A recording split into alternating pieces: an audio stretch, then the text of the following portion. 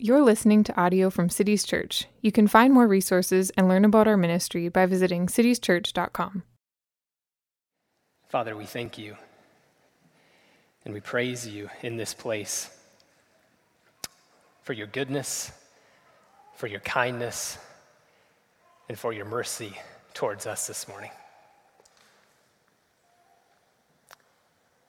Lord, we ask that as we gather to hear the preaching of the word, that you would, in these next moments together, give us ears to hear. Father, we believe with every ounce of our beings that nothing of any lasting significance will be accomplished apart from your Spirit this morning.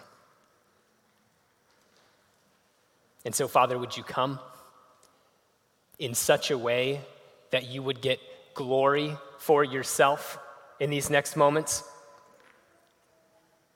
Would you come in such a way that your people would be helped? In such a way that we would be convicted of our sins? In such a way that Jesus Christ would be seen as our greatest treasure? Father, we need your help in this. Go before us, we ask in Jesus' name. Amen. Well, in the year 1970, a British rock band named Matthew's Southern Comfort released a hit single that topped the charts in the early 70s. The name of this song was Woodstock, a song celebrating the famous music festival from the year before. The chorus of the song goes like this: "We are stardust, we are golden, and we've got to get ourselves back to the garden." Back to the garden. Now, admittedly, I have no idea what the first two lines of this chorus actually mean.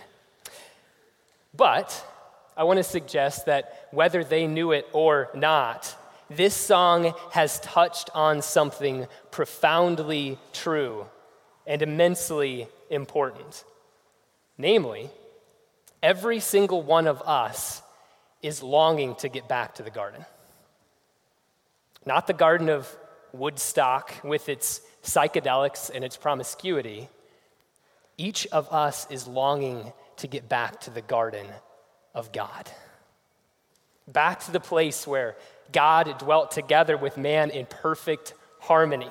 Back to where Yahweh used to walk with Adam and Eve in the cool of the day. Back to the place where God and man spoke to one another as a man speaks with a friend.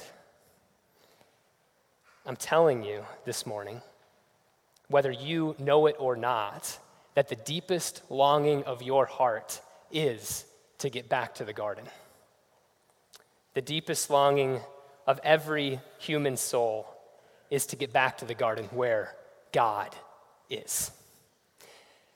And so as we look this morning at Exodus chapters 30 through 31, we're going to see that it is God who is at work bringing his people back to the garden. It is God who is at work. And along the way, we will discover three things about God's character. Number one, we're going to see that we have a God who hears his people. Number two, we're going to see that we have a God who dwells with his people. And number three, we're going to see that we have a God who hallows his people. So let's jump right in to point one. We have a God who hears his people. As we turn the page to Exodus chapter 30, Moses is instructed to make the altar of incense. In contrast with the bronze altar, this altar is not to be used for sacrificial offerings, but rather for the burning of sweet-smelling incense. This altar was to be made of wood and overlaid with gold, and it was much smaller than the bronze altar. It stood just 3 feet high and 1.5 feet wide and 1.5 foot long. Okay, it's not too much difference in size from these speakers to my right or to my left. But what this altar lacked in stature, it made up for in significance. Because the placement of this altar signifies how important it was. This altar was placed directly in front of the curtain that separates the holy place from the Holy of Holies. In other words, the altar of incense was as close as you could possibly get to the holy place, the most holy place that is, without actually going behind the curtain, okay? Just feet from the altar of incense stood the place, the ark of the covenant, above which God has said, "There I will meet with you." And so, twice a day, every morning and every evening here on the altar of incense, a priest was commanded to come and to burn a mixture of spices and frankincense that would fill the tabernacle with sweet-smelling smoke. The exact recipe for this incense is laid out here in detail at the end of this chapter. Now, much could be said here about the altar of incense, but I believe that the single most important thing that I can say about the altar this morning is this. In the scriptures, there is a significant connection, a significant link between the burning of incense on the altar on the one hand and the prayers of God's people, okay? In the scriptures, both in the Old Testament and in the New Testament, we see this connection put on display again and again. Let me just read a couple places where we find this connection. Psalm 141, verse 2. "Let my prayer be counted as incense before you, and the lifting up of my hands as the evening sacrifice." Or Revelation 5:8. "And when he had taken the scroll, the 4 living creatures and the 24 elders fell down before the Lamb, each holding a harp and golden bowls full of incense, which are the prayers of the saints." And lastly, my favorite one here from the Gospel of Luke, chapter 1, starting in verse 8. Listen to this. This is so good. "Now while Zechariah was serving as priest before God, when his division was on duty, according to the custom of the priesthood, he was chosen by lot to enter the temple of the Lord and burn incense." Okay, just to clarify, Zechariah has just been commissioned to go and burn incense on the very altar that we just took a look at in Exodus chapter 30. Okay? Now pay attention to what the people are doing while Zechariah goes to burn this incense. Verse 10.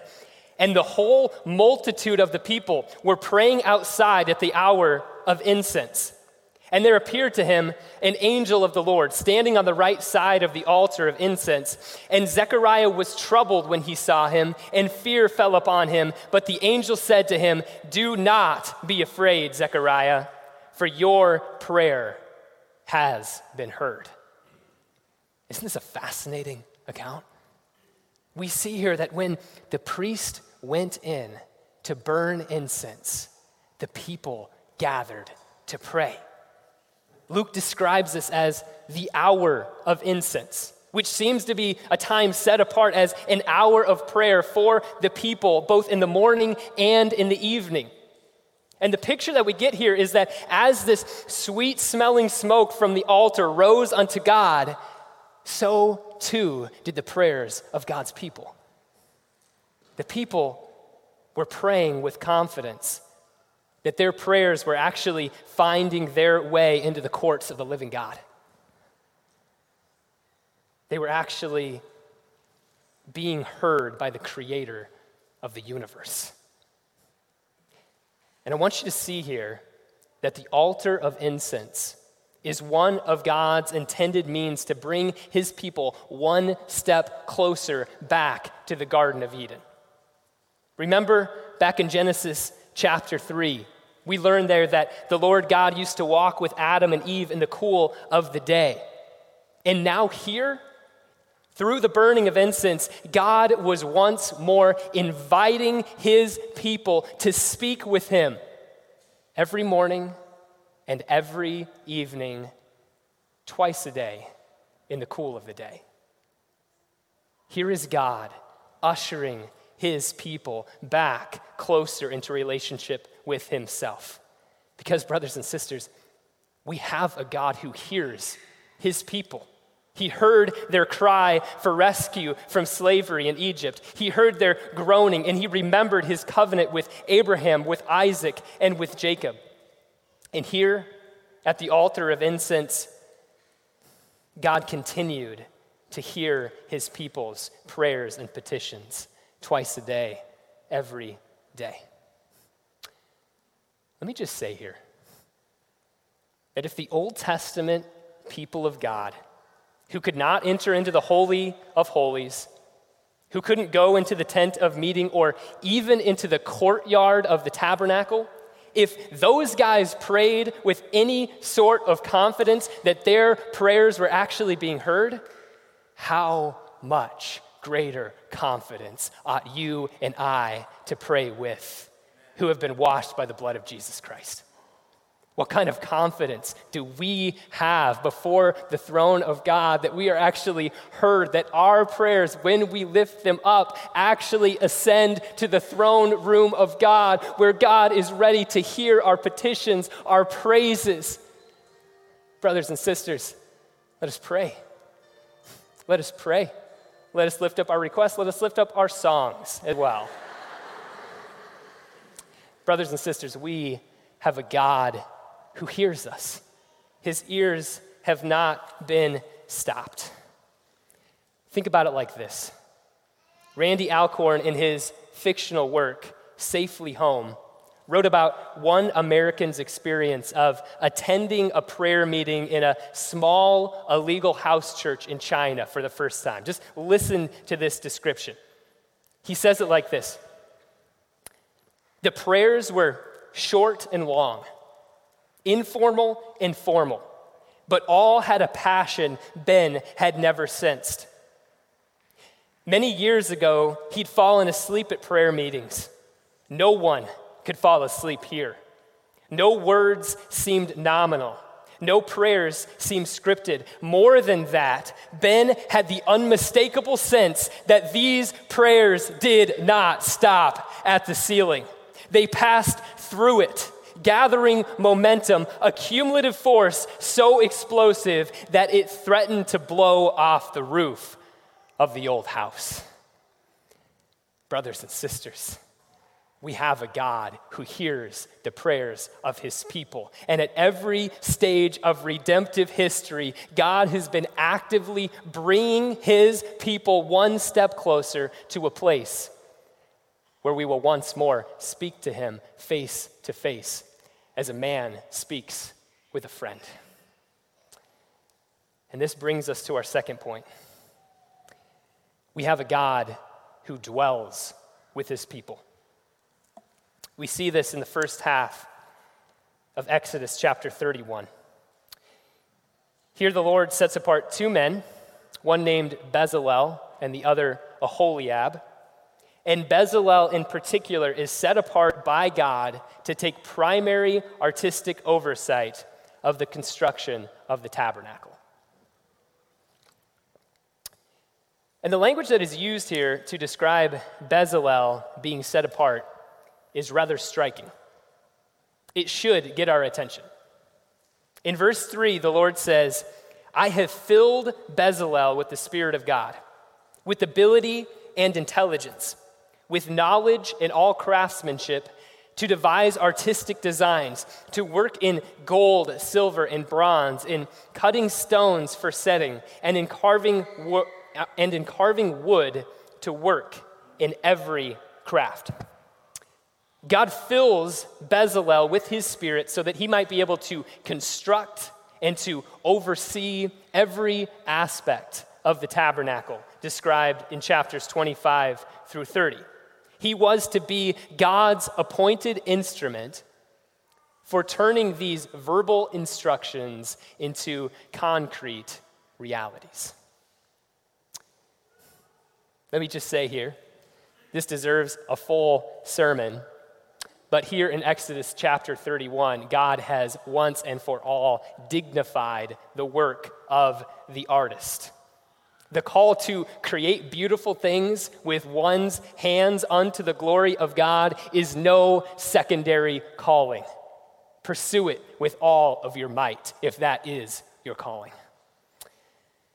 But I want to focus on, here in particular, the parallels between Bezalel's commission to create the tabernacle and the Lord's work in creating the heavens and the earth. There are at least 3 striking parallels here that I want to draw your attention to. First, notice the prominence of the Spirit of God in both the construction of the tabernacle and in God's creation of the heavens and the earth. One commentator writes this: the gifting of Bezalel with the Spirit of God recalls the opening chapter of Genesis, where the Spirit of God hovers over the surface of the waters in preparation for God's ordering and filling an earth that is formless and empty. The Spirit plays a vital role, both in God's creation and in the role of Bezalel creating the tabernacle.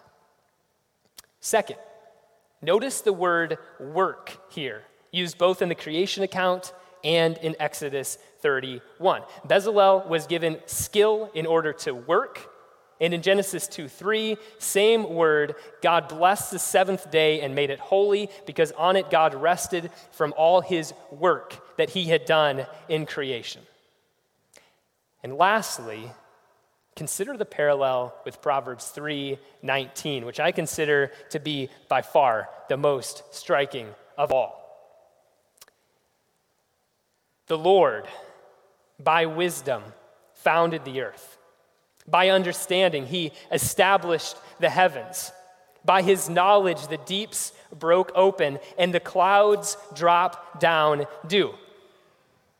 The Lord founded the earth by wisdom, and it is wisdom that is given to Bezalel. By understanding, the Lord established the heavens, and understanding is given to Bezalel. By the Lord's knowledge, the deeps broke open, and knowledge is given to Bezalel. In the Hebrew, these 2 passages go 3 for 3 in the exact same order. And I say all this because I want you to see that there is a striking connection between God's creation of the heavens and the earth and his commission to Bezalel to create the tabernacle. But what am I getting at here? What I'm getting at is this: we have a God who desires to dwell with his people. Isn't that remarkable? We see here God's relentless pursuit of mankind. Because man had been barred from entering the garden, God made a way through Bezalel to create a space where his presence might once more dwell on the earth. Do you see God's mercy here? Bringing rebels like you and I as close as we could have possibly gotten at this stage in redemptive history back to his presence. That's what he's doing. That's why they call it the tent of meeting, right? He's bringing his presence closer to rebels. And I might add here that this morning, in and through Jesus Christ, we have been given a better Bezalel. Do you know that? We've been given a better Bezalel because through Jesus Christ, that master artist, God has done something that goes far beyond the scope of the tabernacle, far beyond the scope of any human artist. He has taken his Spirit and he's filled not a tabernacle, not a building, but he has made you and I, his people, to be his temples. Do you know that? He has made a way for his holy presence, not just to come near to us, but to actually indwell us. Praise God that we have a God who dwells among his people. His pursuit of us has and is relentless, and we should praise him that he desires to bring us back to the garden.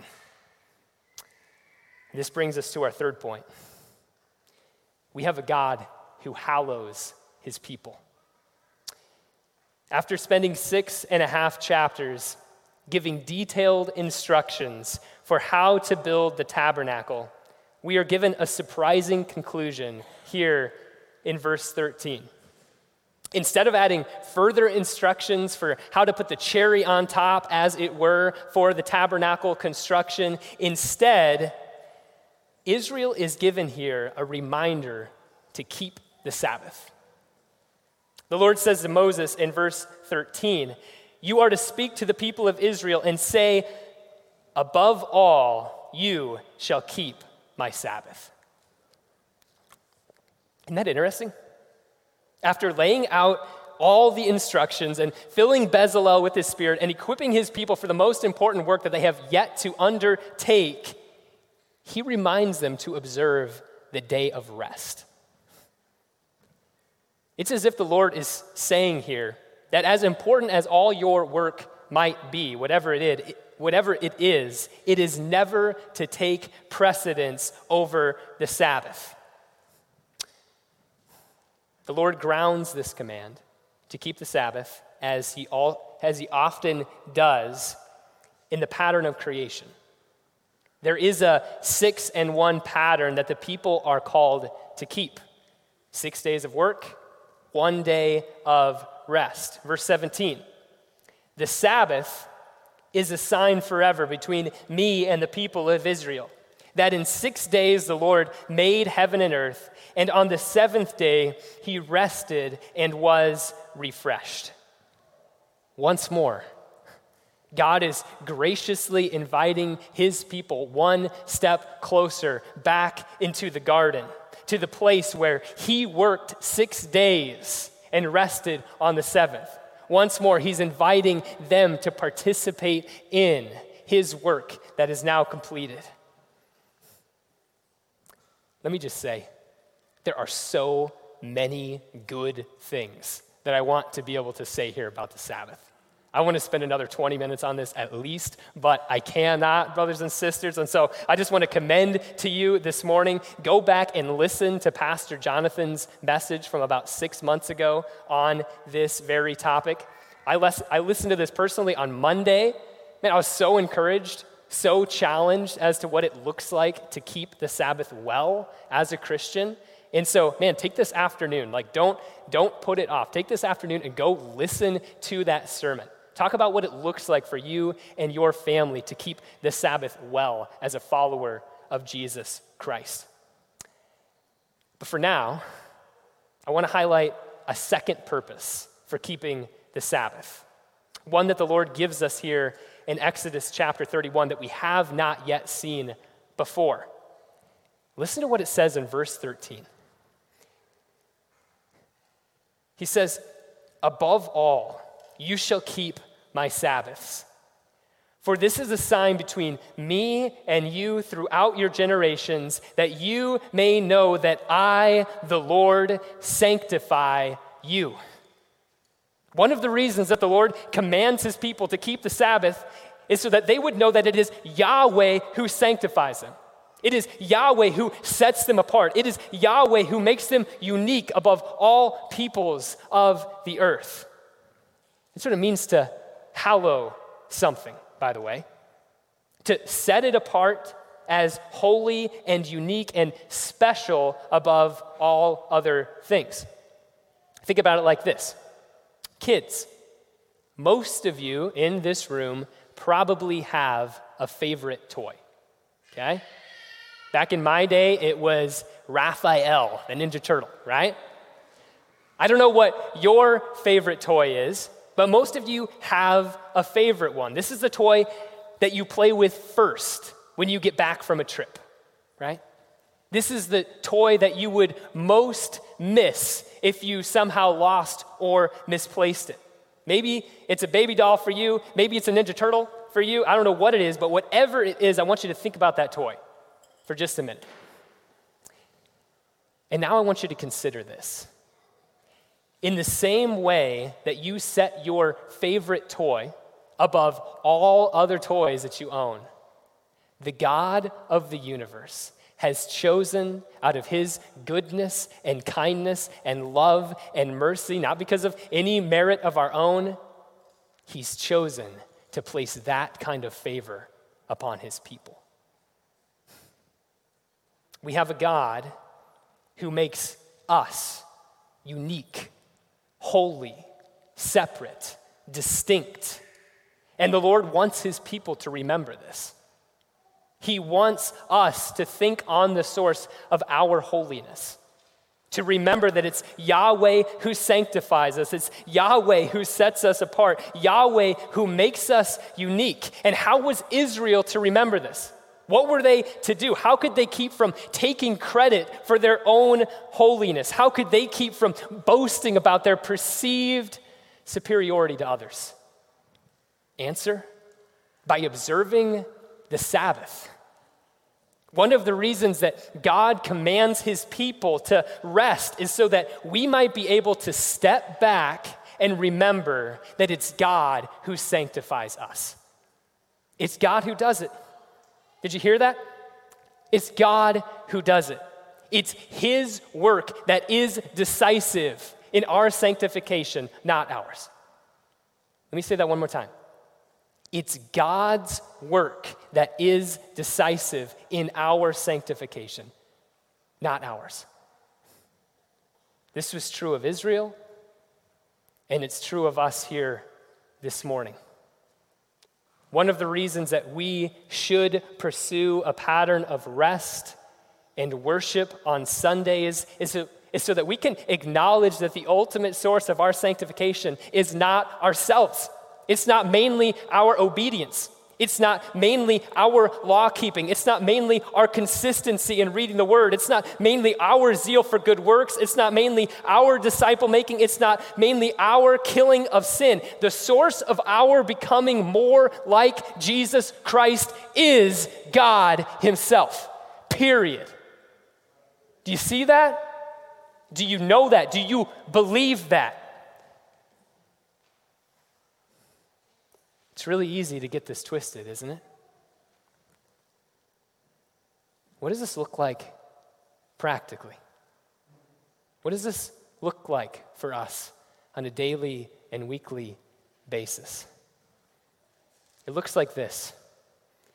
It looks like us saying together with Paul from 1 Corinthians 15:10. If you don't know that verse, write it down. 1 Corinthians 15:10. Go memorize it. By the grace of God, I am what I am, and his grace toward me was not in vain. On the contrary, I worked harder than any of them, though it was not I, but the grace of God that is with me. Paul worked harder than any of them. So yes, we work. Yes, we fight sin. Yes, we should pursue holiness with all of our might. We should strive to dig into God's word. We should strive to pray with more fervency and more consistency. We should do all of those things. And then, brothers and sisters, every Sunday, on the first day of the week, we should step back and we should consider the week that has gone by. And here, we should acknowledge the glorious reality that it has all been the work of God. Do you hear that? It's been all his work, the effort, his, the energy, his, the desire to do good, his. If there are any ways that we have become more like Christ in the past 6 days, praise God, because it was his work, not yours. Brothers and sisters, we have a God who hallows his people. And he invites us to remember this by resting on the Sabbath, resting as our God did on the seventh day in the garden, resting as our Savior Jesus Christ did when he rose triumphant over the grave on the first day of the week. Rest and remember that we have a God who hallows us. Let me close by reading once more the lyrics that I began this message with. We are stardust, we are golden, and we've got to get ourselves back to the garden. Brothers and sisters, here's the reality. No man in history has ever done what the song commends. No man in history has ever gotten himself back to the garden. No efforts of ours will get us there. No amount of sacrifices, no amount of prayers, not a tabernacle perfectly constructed. None of these could have ever atoned for the sins of man. None of these were ever enough to bridge the gap between sinful man and an infinitely holy God. And so, our God, relentless in his pursuit of his people, made a better way.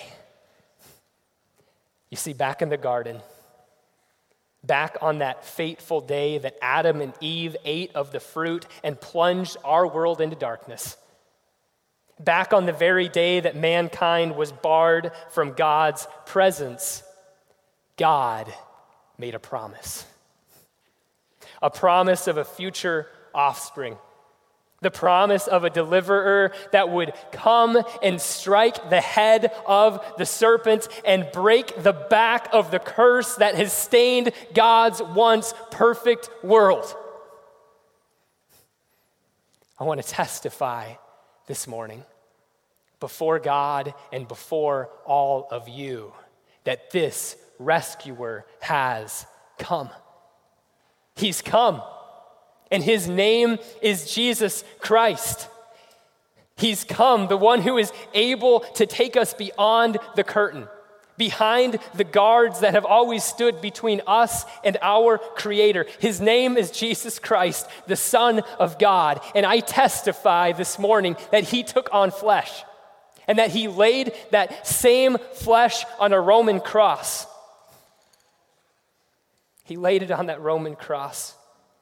And he suffered and died in the place of sinners like you and I, so that through his flesh, you and I might once more with confidence come into the presence of God.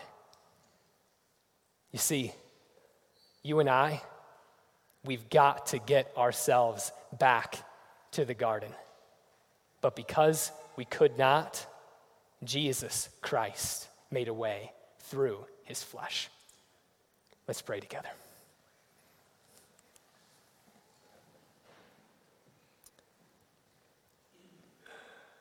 Father, who are we to presume to come before your throne? Who are we to be able to look in on the glories of Exodus chapter 30 and 31? Who are we to consider the excellencies of your Son, Jesus Christ, who once and for all made a way for us to come back into your presence? Father, we praise you for your mercy this morning. We praise you for your kindness. And we ask you in the name of Jesus Christ that if there are any in this room that have not yet looked to Jesus Christ in faith, that they would not wait another moment. Father, would you draw them by your Spirit to trust in the once and for all accomplished work of Jesus Christ? Would you draw them in these next moments to confess their sins and to cling with fresh found faith to Jesus? And would they then with joy see the glorious reality that all of their sins have been washed away. Let us come to the table this morning with this kind of assurance. We love you. We praise you. It's in Jesus' name that we pray. Amen.